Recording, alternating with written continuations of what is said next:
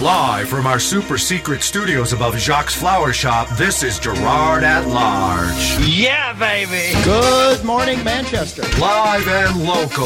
News, sports, politics, traffic, and weather. Rich isn't afraid to tackle the tough questions. Who told you you can eat my cookies? You talking to me? Yeah, I hear you had a question for me. It's all here on the Gerard at Large radio program. Hello? On 90.7 WLMW, New Hampshire Family Radio. I'm sorry, who'd you say you were? I am your host, Rich Gerard. Thanks for tuning in. That's right. Here's Richard. Good morning, Manchester, and to those of you in surrounding towns, welcome to hour one of Gerard at Large. I am your caught with chocolate in my mouth while I'm trying to launch the show host, Rich Gerard. Thanks for tuning in. You can find us online at GerardAtLarge.com, and you can find us on Facebook and Twitter, also at Gerard at Large, where we encourage you to like us and to follow us, because we just want to be loved. Yes, we do. And I'm looking at today's day, and I just don't know. I just don't know how I'm going to get it all in. And I'm not just talking about the show. I know how I'm going to get that all in. But today is one of those days where I take a look at what I put in my schedule and I think to myself, how in God's name did I do that? Oh. But, let me see. There we go. We have, we'll get started right away. Of course, you know, our call-in number is 606-6762. That's 606-6762. And we have Eric on the line. Good morning, Eric. I was going to ask you, did you like the Garrison Keller event the other day? The what event? Yeah. Theater. Oh, right. The First Amendment thing. Yeah, that was that was a great event. Yeah, I enjoyed it very much. Yeah, I met Garrison Keller, and I told him, hey, thanks for coming. I'm a big fan. And he said, wow, thanks. And then he a couple friends of mine were very impressed that I met the guy because somebody saw him on Friday, and I said, did you meet him? I said, no. So they're really jealous. I said, hey. I said, who knows when I'll see him again? The guy's 75 years old, you know. He almost died last year. He had a brain aneurysm. Really? I don't know if you knew that. Yeah, he almost died. Oh, I didn't know. But anyways, I thought that was a great event. I enjoyed it very much. Yeah, they did an. But the main reason I called was I'm sure you heard on the breaking news overnight that the boys and girls are going to get together now in the clubs. I think that's a bad idea. I don't know what you think, but I'm going to hang up and listen. All right, Eric, appreciate that. I think he was talking about the Cub Scouts. The Cub Scouts are going co-ed.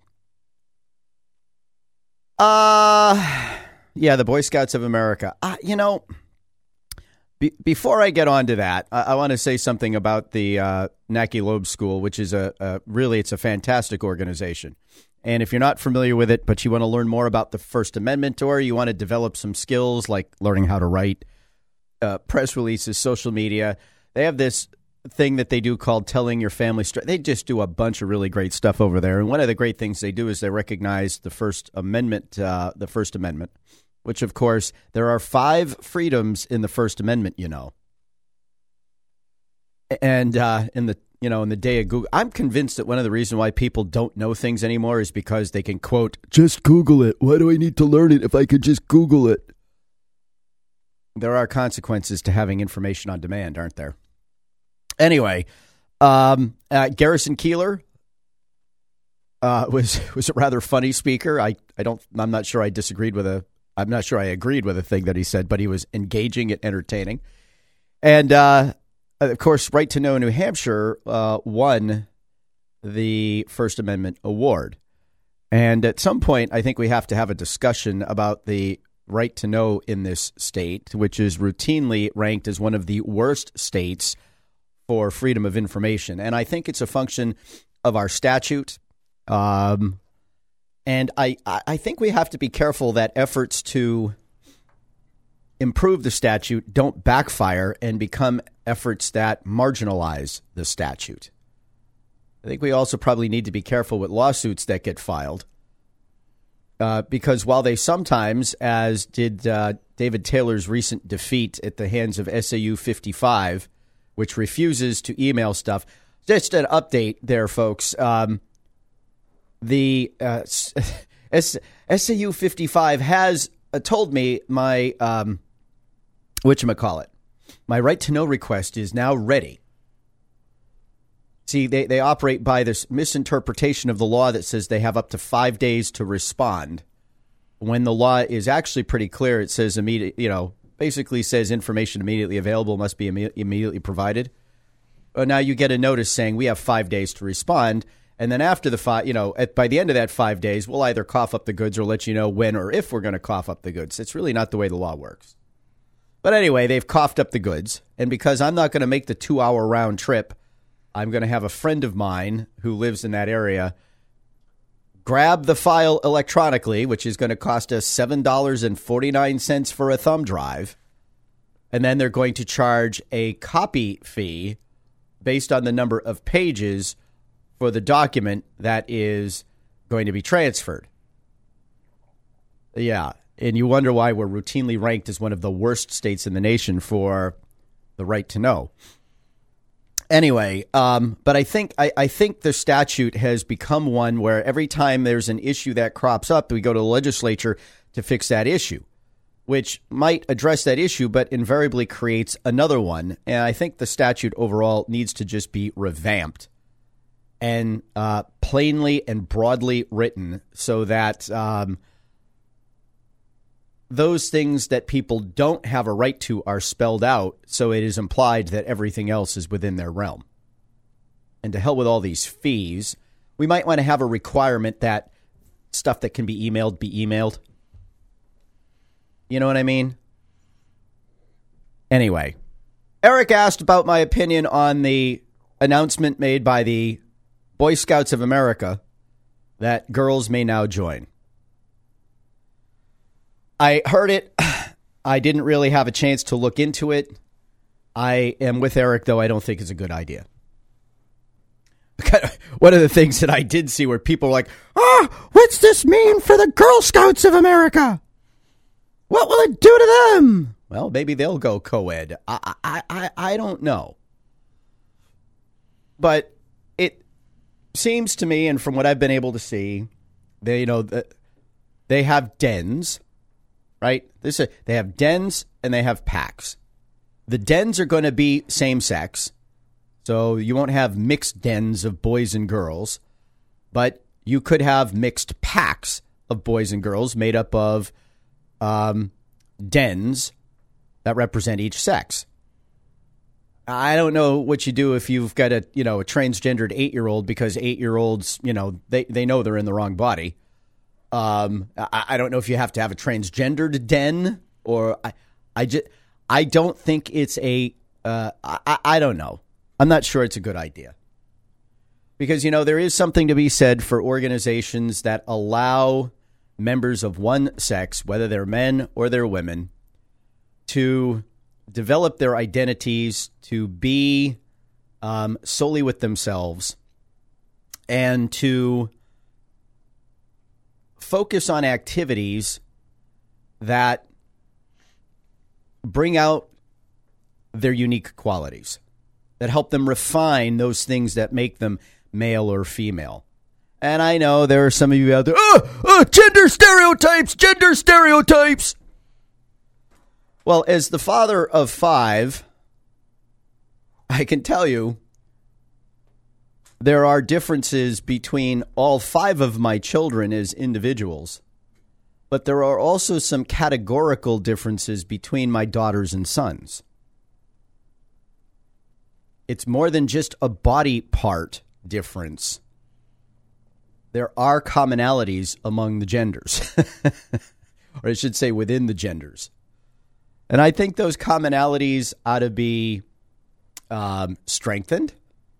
I think they ought to be highlighted. I think they ought to be refined. I think they ought to be understood. I think they ought to be appreciated. And I think they ought to be praised. And people who have trouble with the other gender typically are people who are not confident in their own identity within their gender. They're insecure. And I think there's a particular problem these days, particularly within men after, 40 or 50 years of a feminist movement that hasn't really done anything to advance the cause of women, unless you consider the unrestricted murder of 60 million unborn children something that advances the cause of women. I'd be willing to bet, by the way, statistically, since more girls are born than boys, that means in the name of women's rights, we've killed 30 plus million little girls, and probably only, 30 minus whatever that plus. It's like, I think the natural birth rate, the way it works is that women are naturally born 51, 52% of the population, and men are 48, 49. So we've killed more little girls than we have killed little boys, but we've killed an atrocious number of people nonetheless. But, the assault on what it means to be male, the attempts to feminize masculine identity, and to label being masculine or male as inherently a negative, and that men are inherently brutal, vicious, stupid, thuggish, etc., etc. I mean, I remember, when my kids were little, watching some of the cartoons and things that were on TV, and it was actually, and not just cartoons, just think of your average sitcom, right? I mean, most men are portrayed in sitcoms as depraved degenerates. It's not the age of Mr. Brady anymore. You know what I mean? But we were very conscious about what we let our kids watch, because the boys were either stupid or thuggish or demeaning. They were not positive role models. And why would you want your son or your daughter to take in character content about a gender, however subtle it may be, that misportrays what men really are and what men should be?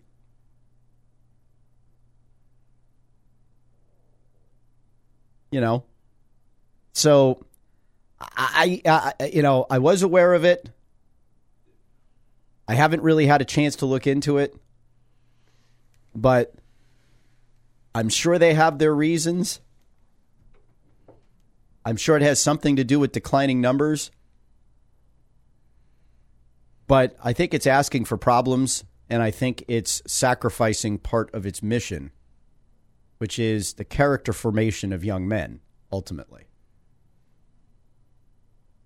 Now, I'm not saying it can't happen, but it is true that whenever women are added to a male organization, because you never hear about men being added to a women's organization, right? If they wanted to make the Girl Scouts co-ed, the feminists across the country would lose their mind. It never works the other way. Men are never added to female organizations. It's only females added to men. Those organizations fundamentally change, and you can argue whether or not it's for the better or worse, but you can't argue that fundamentally changes. And I'm not sure that an organization that was once dedicated to the character formation of young men is necessarily going to be well served by going co-ed. This is Gerard at Large.